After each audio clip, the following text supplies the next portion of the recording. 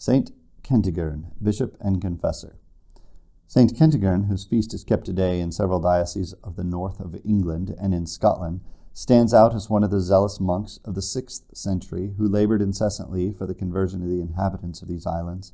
He was brought up in a monastery at Culross from early childhood, and was thus trained from his youth in all the practices of monastic observance.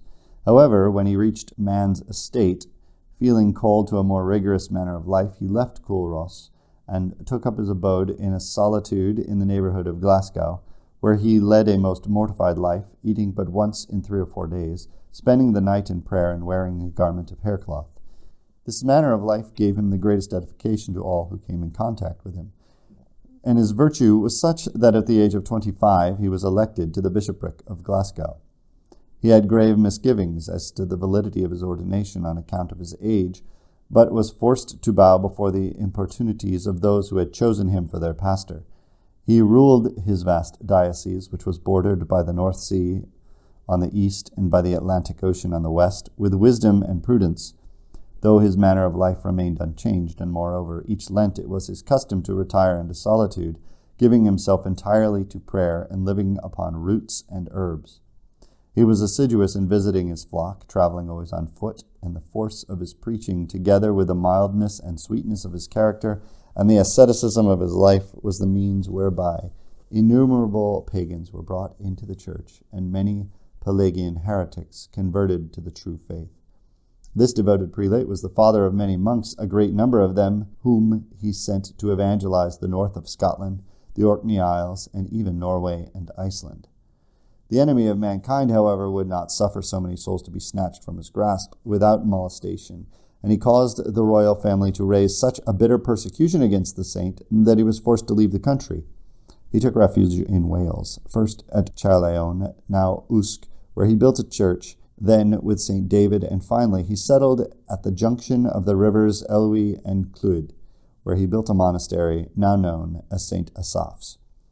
One of the princes of the country opposed this undertaking, whereupon he was struck with blindness, but was cured by the intercession of St. Kentigern, and thereafter became his great benefactor. The great crime committed against St. Kentigern in Scotland was not permitted to remain unpunished. All those who had persecuted the saint were visited by the just vengeance of Almighty God, and a prince, virtuous and loyal to the church, ascended the throne, and his first act was to recall St. Kentigern, who returned, bringing with him some monks from St. Asaph's. In 593, the saint visited Pope St. Gregory the Great and unburdened his soul of the doubts he had always held regarding his ordination. The Supreme Pontiff set his mind at rest, and confirming him in office, sent him back to his see, which he governed in peace for 8 years more. On January the 13th, 601, he was called to his eternal reward at the advanced age of 85, and was buried in his cathedral church at Glasgow. The following is an abridgment of the account given of St. Kentigern in the breviary lessons for his feast.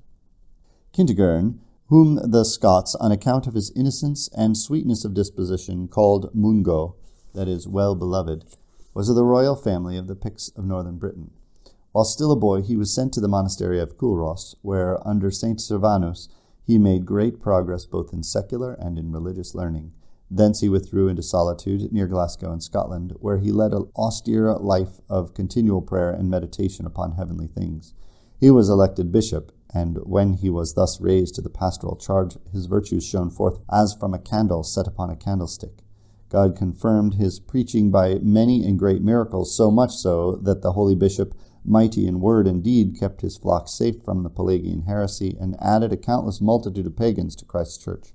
A certain impious tyrant banished him to Wales, where, after having spent some time with the holy bishop St. David, he founded a celebrated monastery at the junction of the rivers Elwy and Clwyd, where he had as his disciple St. Asaph. At length, in the 7th century, full of days, he slept in the Lord. His body was buried in the Cathedral Church of Glasgow, where it was held in great veneration until the time when the fury of the Calvinists almost extinguished the Catholic faith in Scotland.